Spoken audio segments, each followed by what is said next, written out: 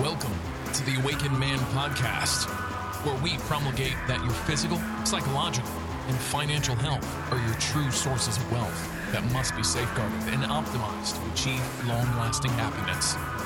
Here we'll discuss tactics on how you may self-actualize to reach the pinnacle of authentic masculinity by embracing true libertarian principles, arming yourself with red pill knowledge, as well as implementing the most up-to-date holistic health biohacks to optimize your health. Stop being a blue pill sheep, being led to slaughter by big government and the court system. Become an awakened man. Here's your host, Gregory. Good morning, everybody. This is Gregory, and welcome back to another episode of The Awakened Man. I hope you're doing well today. Yes, I will figure out the audio. You're like, Gregory, I missed the good old days when the audio was so clear. Well, if you go back to the second and third part of the 30 red flags, you might not feel that way. Today, we're going to talk about the importance of friends for men who have been divorce raped. Now, I think you do tend to see a pattern or a tendency with men, a certain stratum of men that maybe weren't successful in developing relationships when they were younger, and therefore it bears out problematic later on. So, what do we know? We know that men who perhaps were involuntary celibates in high school, kind of the nerdy guys, the guys who didn't get a lot of action with women, and instead were hanging out with their buddies, kind of like, playing Dungeons and Dragons or watching TV or watching Star Wars or whatever your thing was. Clearly, you didn't have a lot of luck with women for whatever reason. So, you really wanted to have a woman. And so, when you got older and maybe outgrew that nerdiness, or like with a lot of things, nerdy kind of guys tend to be smart.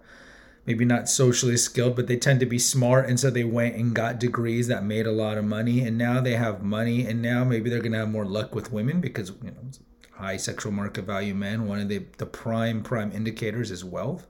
That's what attracts women, along with other qualities like confidence. The problem is that you still have this pedestalization of women. So when you start interacting with women, you're overly eager. So you're taking them to expensive meals because you want to impress them. You're buying them gifts. You're just going overboard on everything, because you think this is how you get the woman. And also, whatever she wants, you get it to her. Now, on a certain extent, of course, this appeals to a woman because a woman can accumulate stuff, and women like to accumulate stuff, and it appeals to their vanity and their need for validation and so forth.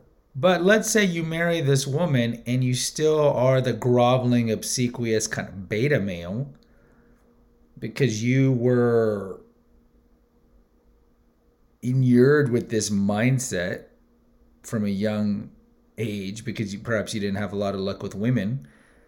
And now you reach the problems after the honeymoon period ends at the beginning of a relationship where she realizes, this guy's really nice, but women don't always like nice guys. There's no edge to you. Where's your edge? Whatever she asks, you give her. You're failing all the shit tests. Whatever she wants, you give her, and this is at the expense of your long-term happiness in this relationship. Because remember, shit tests are done to see how masculine you are in the event that a real threat comes in her life. And so if you're always failing these shit tests all the time, she knows that you're not masculine enough to protect her later on. And so what happens is women get resentful of your inability to assert your masculinity in the marriage. Now, I've mentioned before with shit tests, so if the two choices are the nice guy choice and the dick choice, I always pick the dick choice. So, example of a shit test, a very small one, is you're walking in the kitchen, she's like, make me a sandwich. Now, the nice guy's going to be like, okay, but the other guy's like, you have legs, you can make your own sandwich. Now, she might be a little upset with that, but in the long run, she's going to like you a lot more. Or if she's like, you know what, I want you to, you want to create a man cave room. And she's like, no, I want you to do it in the garage. And if you say, no, I make most of the money, I'm going to put in the room. and you stand up to her, again, that's a sign of masculinity. In the long run, she'll like you more. She might drop your panties more because she knows, and it's a reminder that she's not with a wuss. The other thing that beta men who are married do is that they alienate themselves from their friends. So the old friends they used to play with Dungeons and Dragons, think of like season 2 of Stranger Things when they start breaking apart because of girls. A lot of guys who get caught up with their woman, their wife, is that they were really never that good at making friends. Think of the Paul Rudd movie and Jason Segel, I Love You Man, where he has no male friends. And he had problems finding male friends in the first place. And now he has even more problems because lots of times when you're married, you either just discard your old male friends or your wife tells you, oh, blah, blah is bad for you. This guy I don't like, blah, blah, blah. And of course, she's your access to sex. So you agree to everything instead of saying, no, I'm going to still have my friends. I don't give a damn what you think. So you have that kind of thing rolling around. So you have this lack of maintaining frame by failing shit tests and not being masculine, compounded with the fact that you're just slowly losing all your male friends. And as the lack of passing these shit tests continue, she disrespects you more. Then you start seeing the raging, that she's not happy because she realizes after she tried to project all these qualities indeed that you never had, that she's disillusioned, and therefore she feels she could do better. And then you either got the cucking, the cheating, the raging, whatever. But inevitably, as the statistics bear out, she divorces you.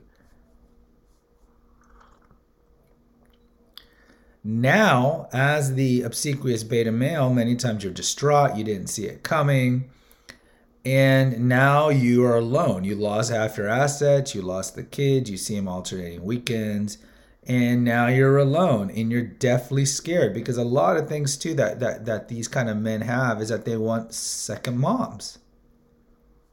They need a mommy. This is why the Judd Apatow movies are so popular with the nerdy guys, with the incel types, like Knocked Up, Pineapple Express, essentially any Seth Rogen movie, is because they're all stunted adolescents in these movies, right? They're all like 32 and they don't have a job.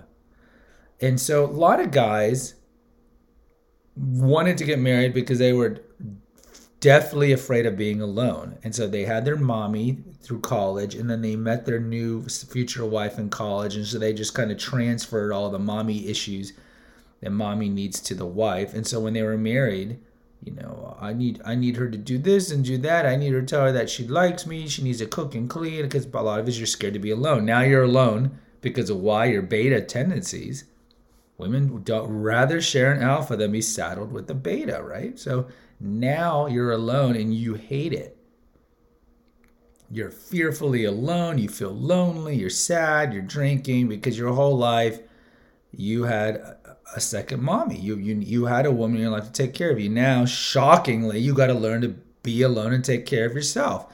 Now, a lot of the more red pill men, masculine men who have been perpetual bachelors or were divorced, they're like, God, being alone after being married is the greatest thing because you can do what you want, when you want, why you want, and so forth, and no explanation. You have no one hemorrhaging your wallet and all these things that we talk about here. And understandably so, but it takes a paradigmatic shift. Not necessarily for these alpha guys, because they're like, yeah, cool. I don't have somebody raging and nagging at me. Now I can go travel or walk around my underwear all day. Fine, cool. Love it. Me and my dog and my waifu, or just me and my dog and my friends, cool. But it takes a transitional period for these kind of beta men to feel that, because they've always had a woman in their life. And so they need friends. Thus the importance of this episode right here.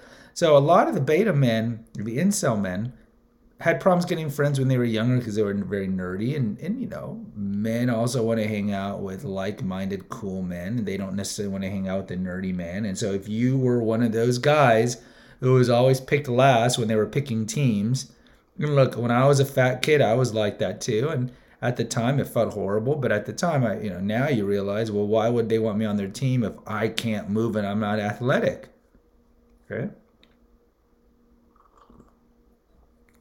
So it's hard for these men maybe to get friends, but now it's extremely important because you have to switch the paradigm that being alone is a negative thing instead of seeing it as solitude and quiescence. So you're working on that. You're working on purging your relationship thirst, the idea that your life is incomplete without a woman. You're working on that.